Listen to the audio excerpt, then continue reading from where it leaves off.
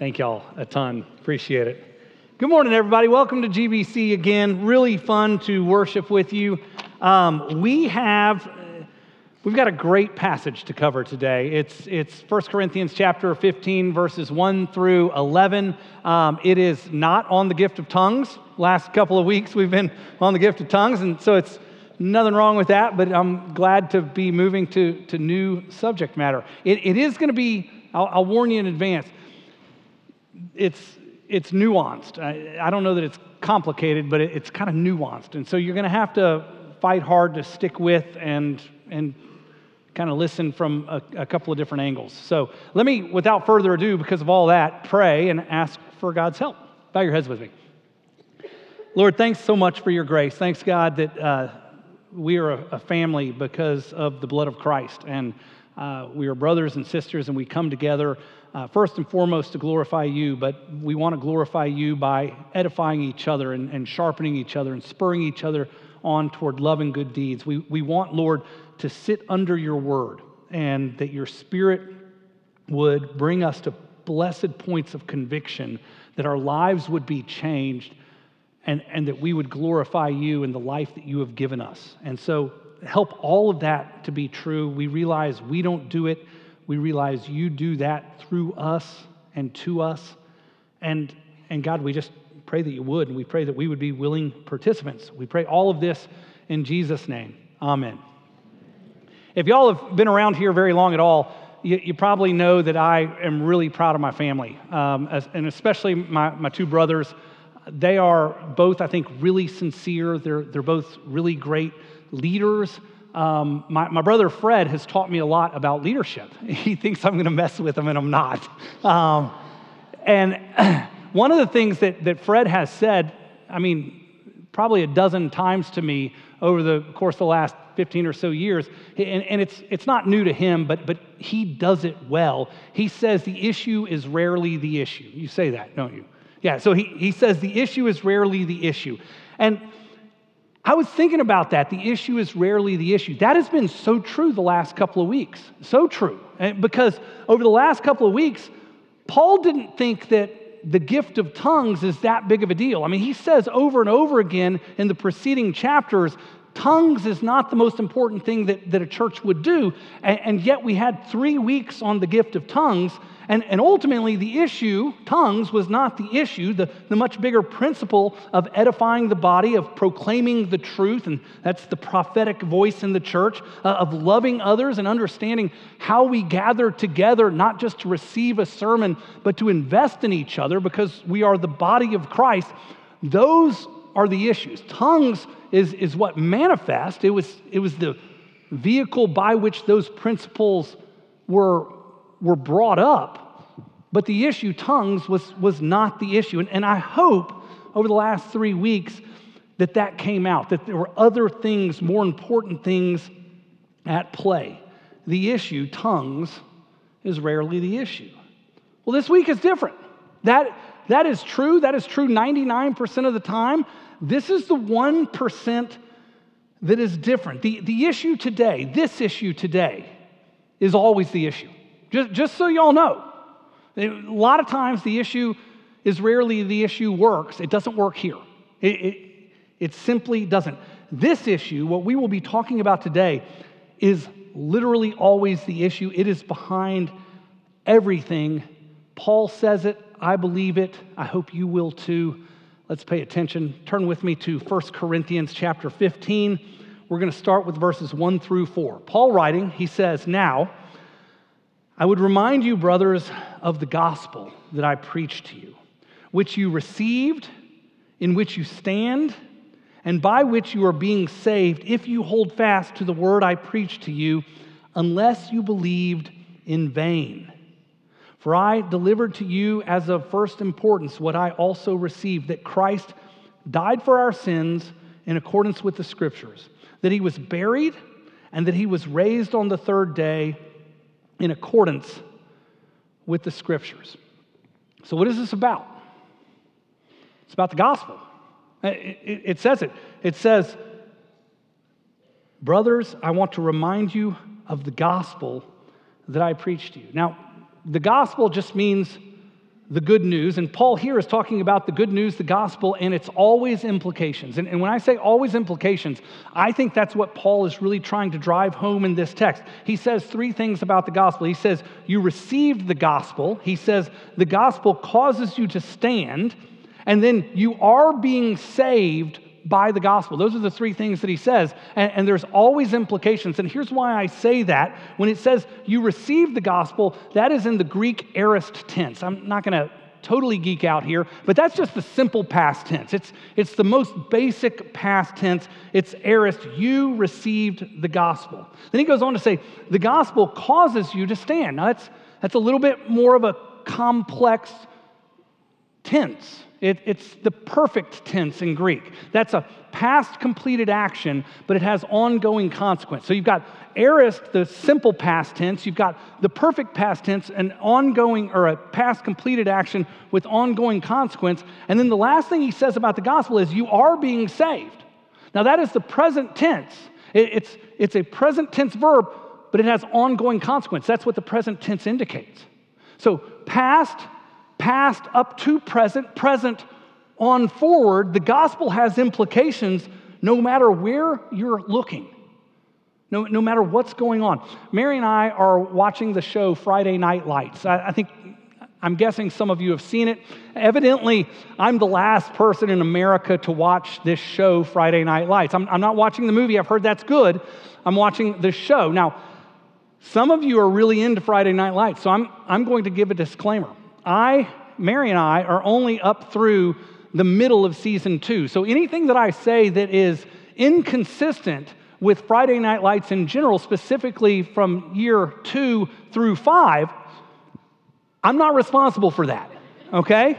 So I do not want to give a 30-minute sermon on the Word of God and have you come and contend with me about Friday Night Lights. That's stupid, okay? So just... Here's the deal. Yeah, I shouldn't call you stupid, but that would be stupid. Mary and I are watching Friday Night Lights, and Friday Night Lights is fascinating. If you've watched the first season and a half, you're going to see something pretty consistent. They all go to church.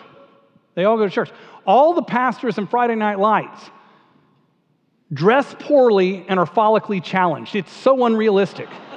I don't know if you've noticed that, but none of those guys, I mean, there's not a cool pastor on Friday Night Lights. And I'm like, come on. I'm coming to a point that matters. Friday Night Lights, it's a fictitious story about Dillon, Texas, and the high school football. It kind of revolves around the high school football team.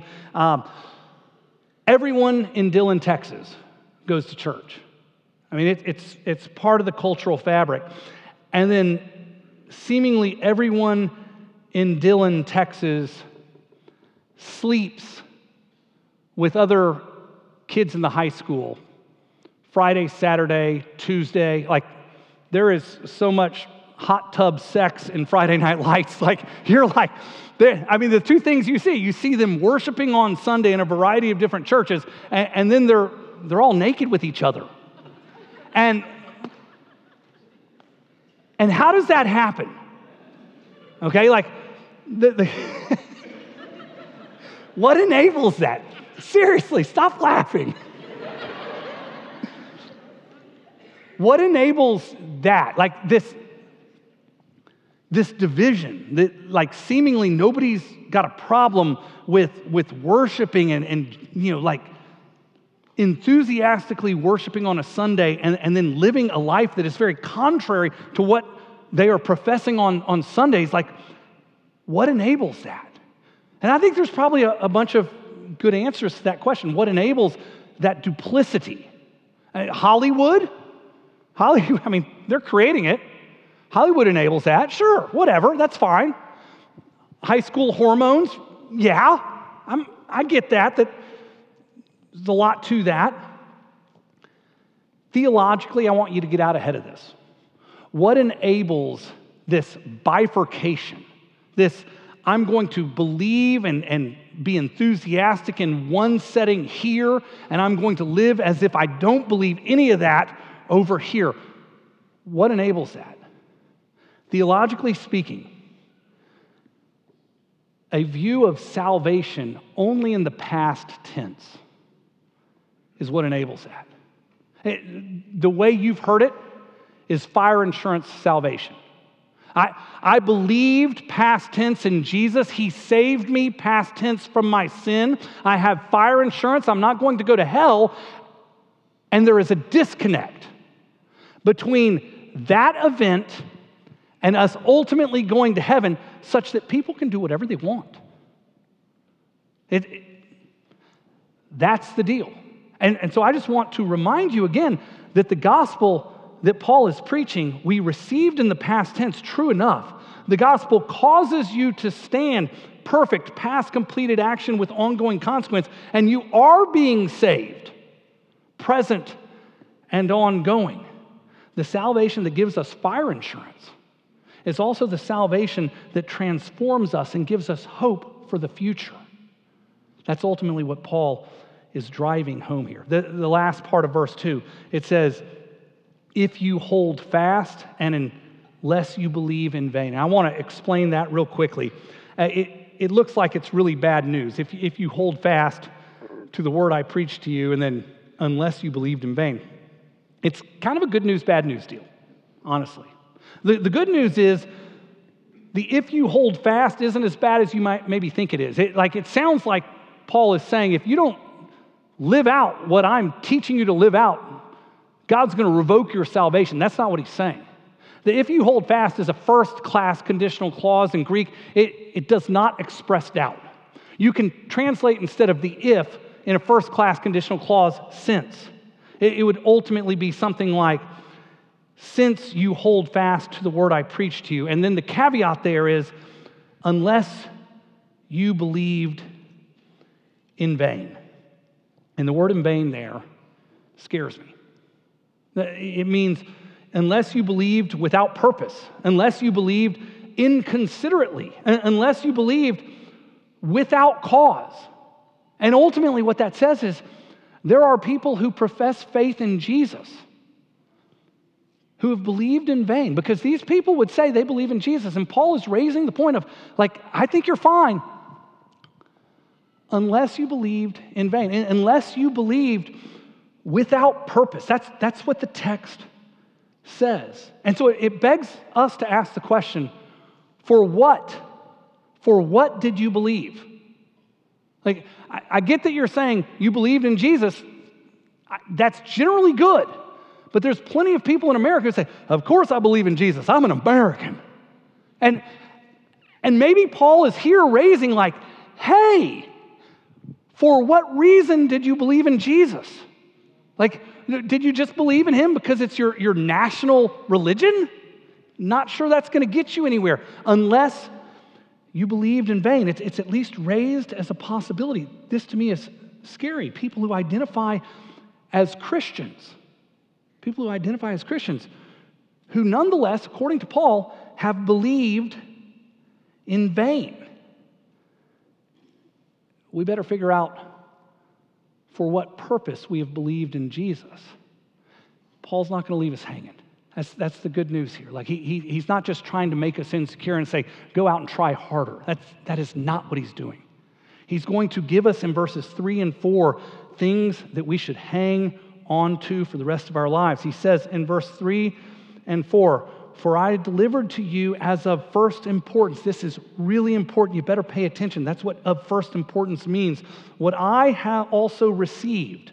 So Paul didn't come up with this. He is giving you what he received, that Christ died for our sins in accordance with the Scriptures, that he was buried, and that he was raised from the dead on the third day in accordance with the Scriptures. Now, the first thing that you need to know about this is it's a creedal expression, meaning Paul didn't come up with it. He was given this. It's a creed.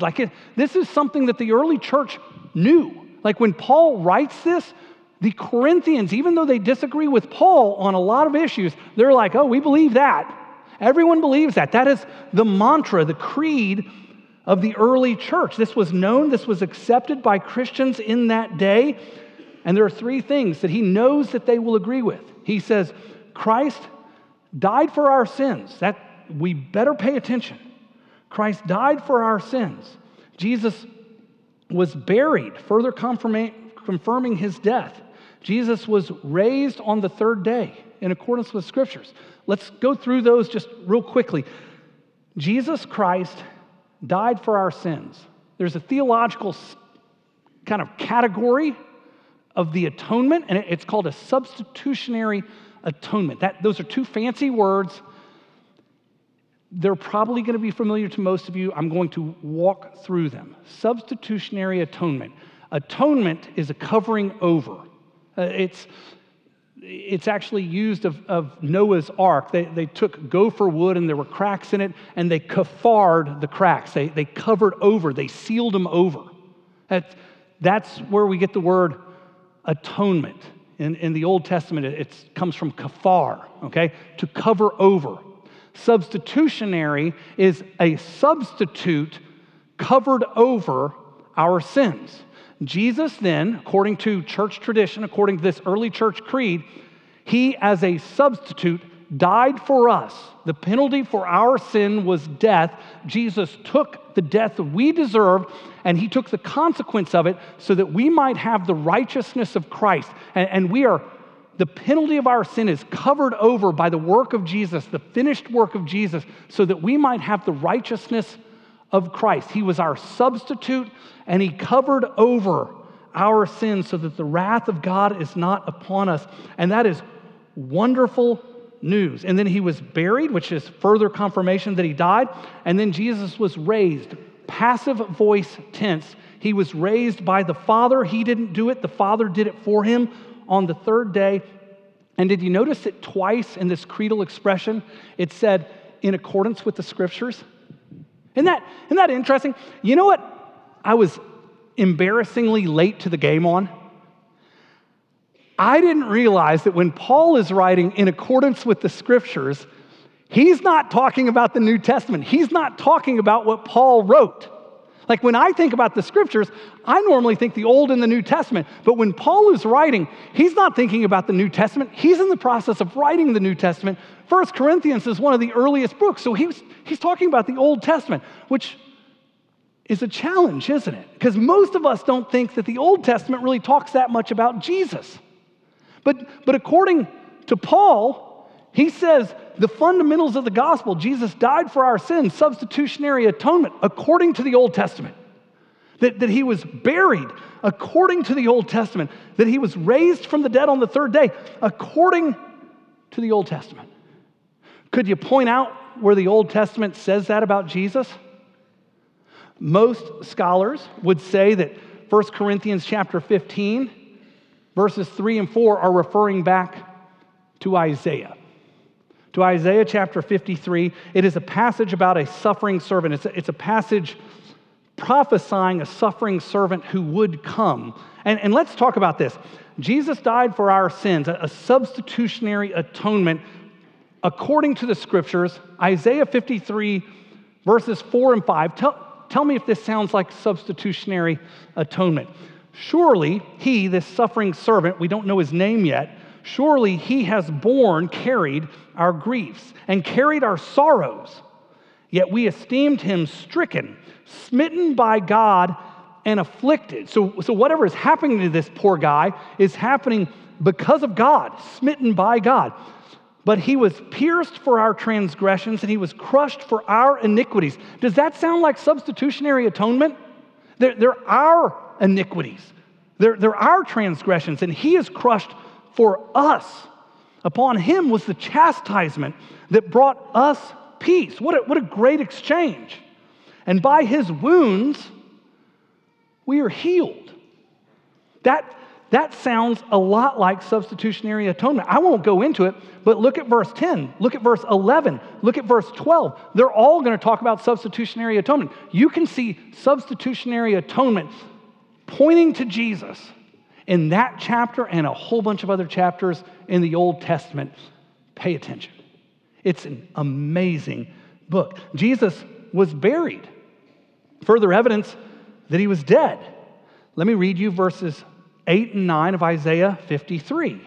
Tell me if you see that someone is going to be buried. By oppression and judgment he was taken away, and as for his generation, who considered that he was cut off from the land of the living. Cut off from the land of the living sounds a lot like dead. Stricken for the transgressions of my people, more substitutionary atonement. And they made his grave with the wicked and with a rich man in his death. Death sounds a lot like death.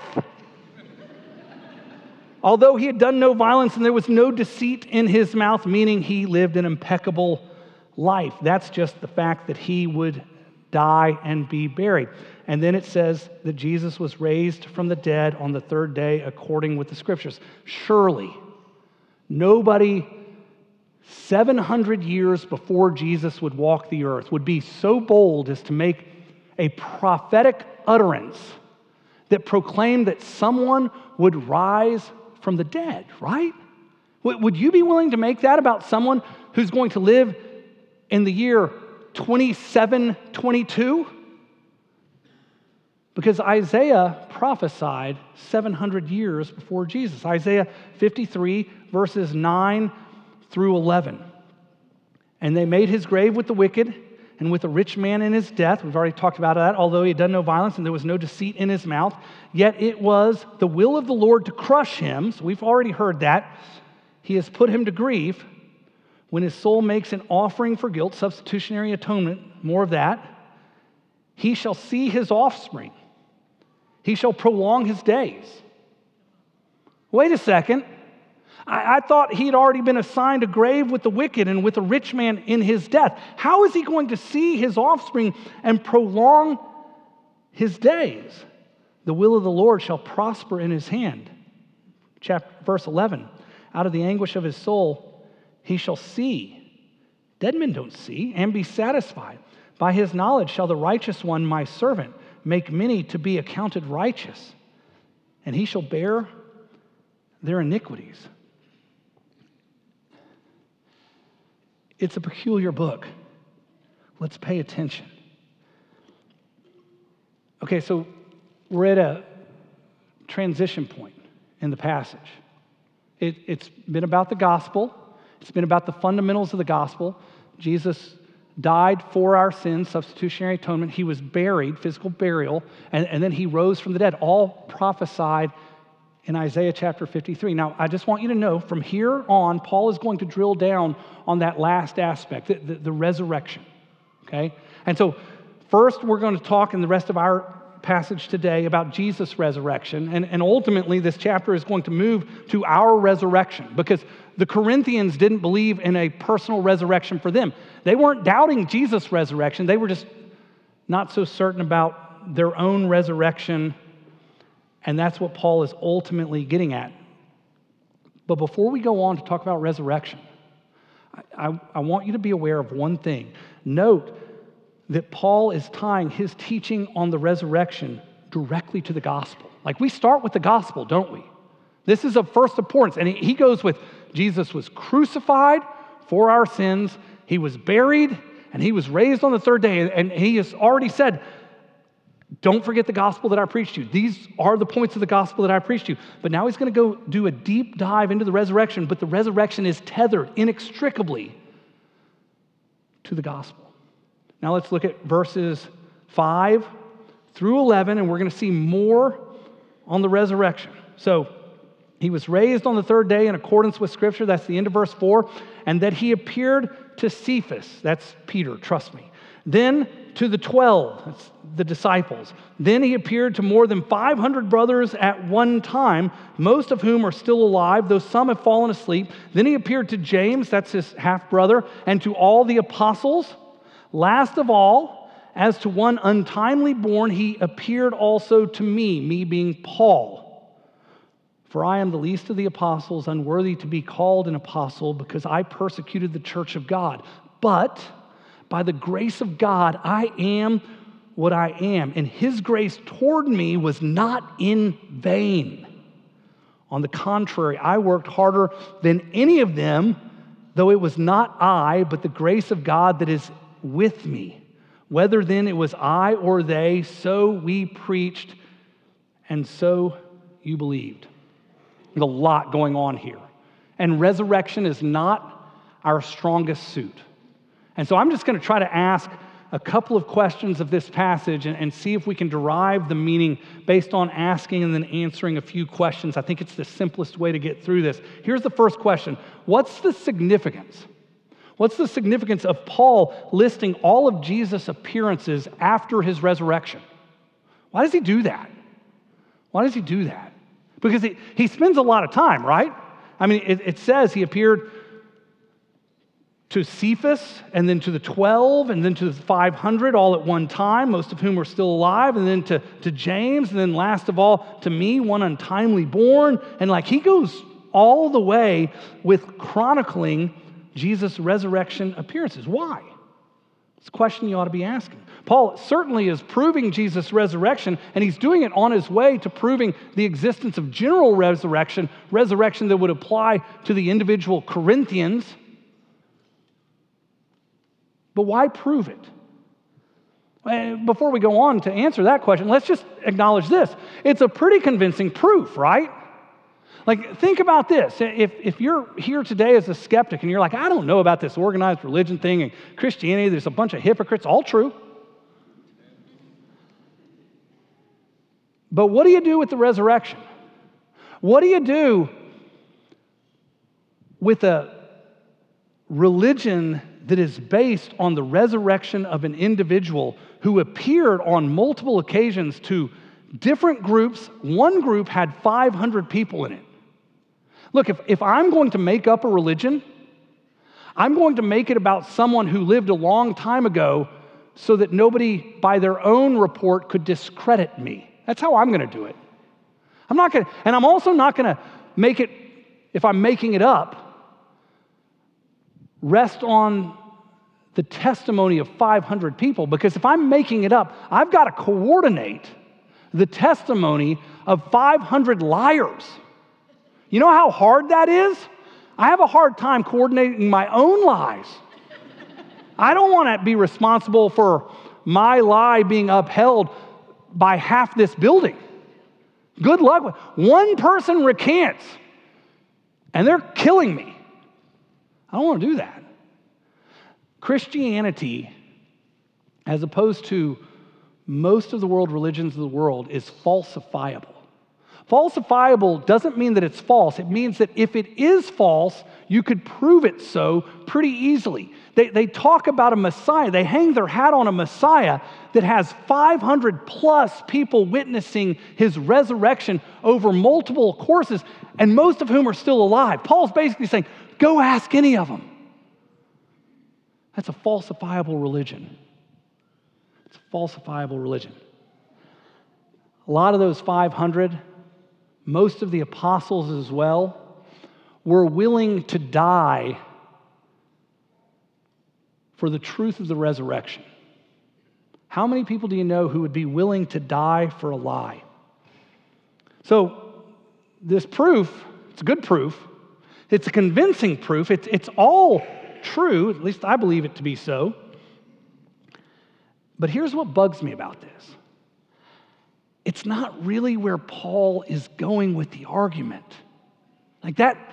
That's what sticks with me. Paul isn't trying to convince the Corinthians of Jesus' resurrection. He's trying to convince the Corinthians overall of the importance of believing that they shall experience resurrection. So why is he spending so much time trying to prove Jesus' resurrection? He had them at hello. He's basically like, the Corinthians believe in Jesus' resurrection. Why spend all this time talking about all these people? I just don't think it's where Paul is going. I think there's actually another reason for him chronicling all of Jesus' resurrection appearances. And we'll get to it later. I'm going to leave you in the tension because I don't think there's much else that's going to cause you to keep listening, honestly. Just tell you where I'm going with that. So, why does he spend all that time? It's not his main point. Hopefully we'll get after it later. Let's go to the next question. Why does Paul spend so much time self-deprecating? Now, this is an interesting question. Look at what Paul says about himself. Then he appeared to James, Then to all the apostles, last of all, as to one untimely born. He's talking about himself. That word untimely born, it means like a miscarriage or even an abortion. He's calling himself the equivalent of a miscarriage or an abortion. Nobody really knows what that exactly means. They just know it's not good. He calls himself the least of the apostles. He calls himself unworthy to be called an apostle. Ultimately, we can find out that he calls himself all of those things because he was a persecutor of the church. But here's the question. Paul has spent a lot of time in 1 Corinthians talking about his worthiness as an apostle. He's kind of undoing the argument that he's been making, right? Why would he do that? Like this seems to be an unraveling of Paul's previous points. Why does Paul spend so much time self-deprecating and calling himself such bad things? I get that he was a persecutor of the church, but he seems like he's suffering from low self-esteem.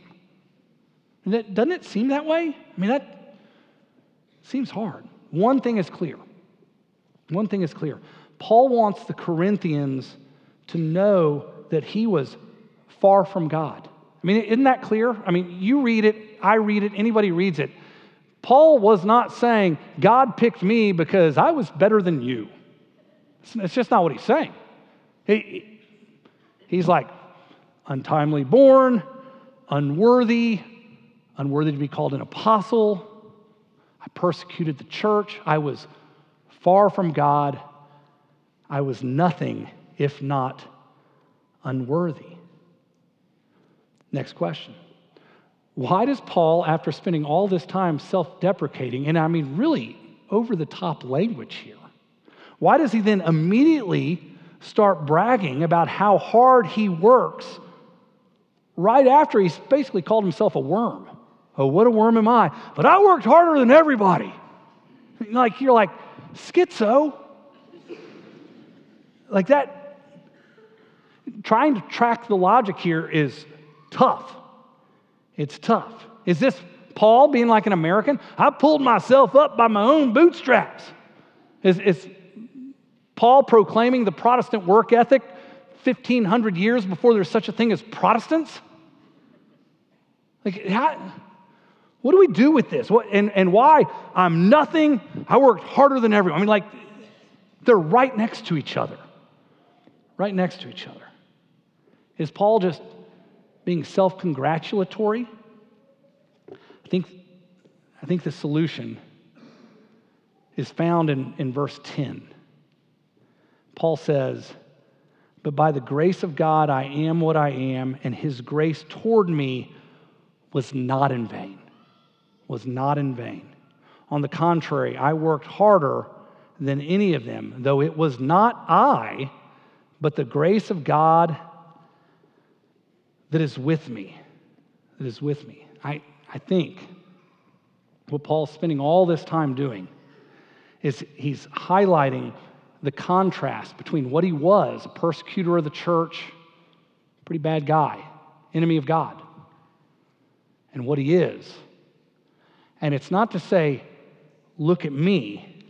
Paul is highlighting the contrast, and then he's highlighting the cause of the contrast. Did you see that? He's highlighting the contrast, but then he's highlighting the cause of the contrast. He's basically saying, in terms of the contrast, I went from persecutor to proclaimer of the gospel. I worked hard against God, and now I work hard for God. And then the next thing he says in verse 10, this is not about me. It's not about me. It's all about the grace of God. The grace of God wasn't in vain. That's what the text says. I hope you haven't believed in God in vain.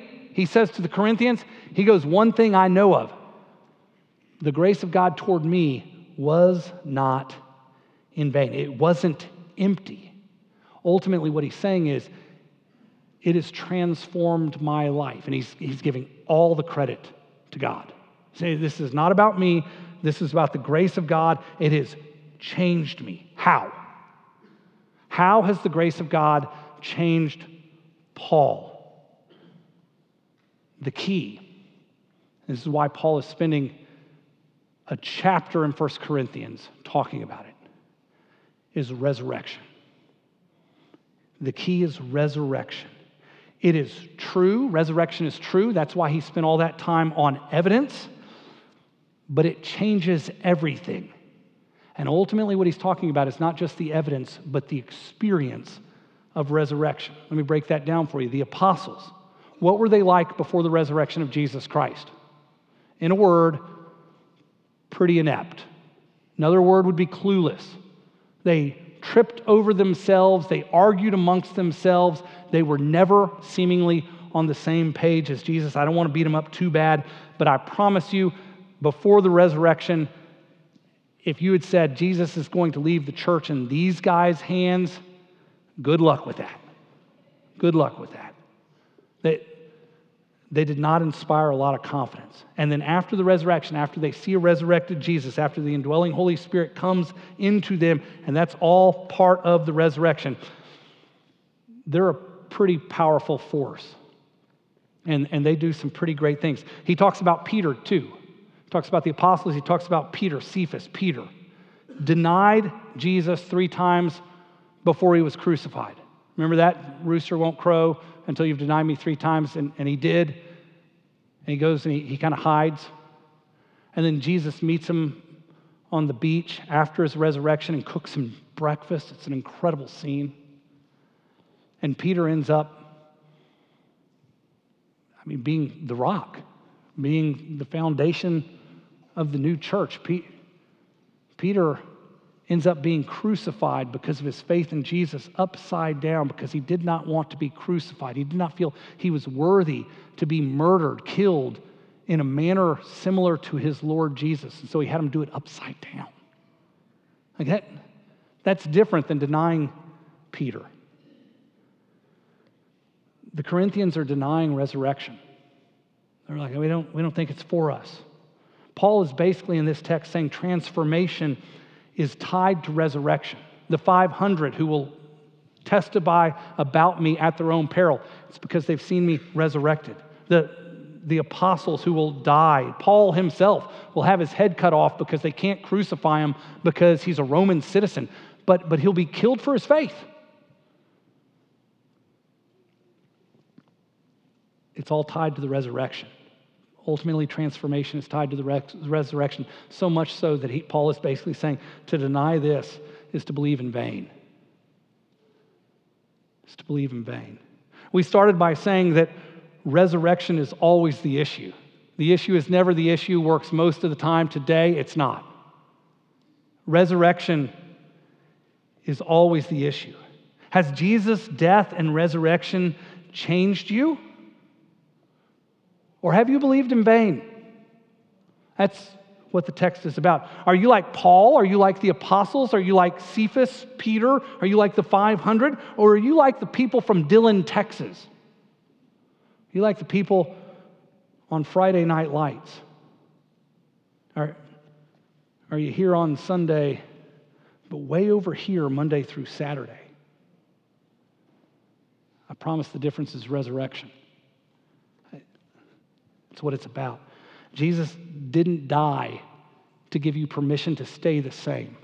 He didn't die just to give you fire insurance. He died so that you could first and foremost be secure in the love of Christ. What a blessing that is. That is a truth of the gospel. But he didn't just die to secure you in God's love. He died to transform you by God's love, by the indwelling Holy Spirit, by our identification, our union with Jesus. As he died, we died. As he was raised from the dead, Romans chapter 6, verses 1 through 4 says we are raised with him and we have kainos, new life. His resurrection is our resurrection. Resurrection matters. It's always the issue. Let's pray. Father, help us not to settle for some sort of clay similitude, some sort of cultural Christianity. Father, I pray instead that we would be people who, by the indwelling of your Holy Spirit, by the empowerment that he brings, that we would participate in the resurrected life of Christ, and that our lives would be transformed, that we might bring glory to your name. I pray, God, that we would repent of the hypocrisy and the cultural expressions that are lesser than what you have called us to. I pray, God, that instead we would live for your Son, Jesus, and for your glory. And God, we are so grateful for your grace. It is all because of you. You have done everything in us. I pray that we would demonstrate that by the lives we live empowered by resurrection. I pray it in Jesus' name. Amen.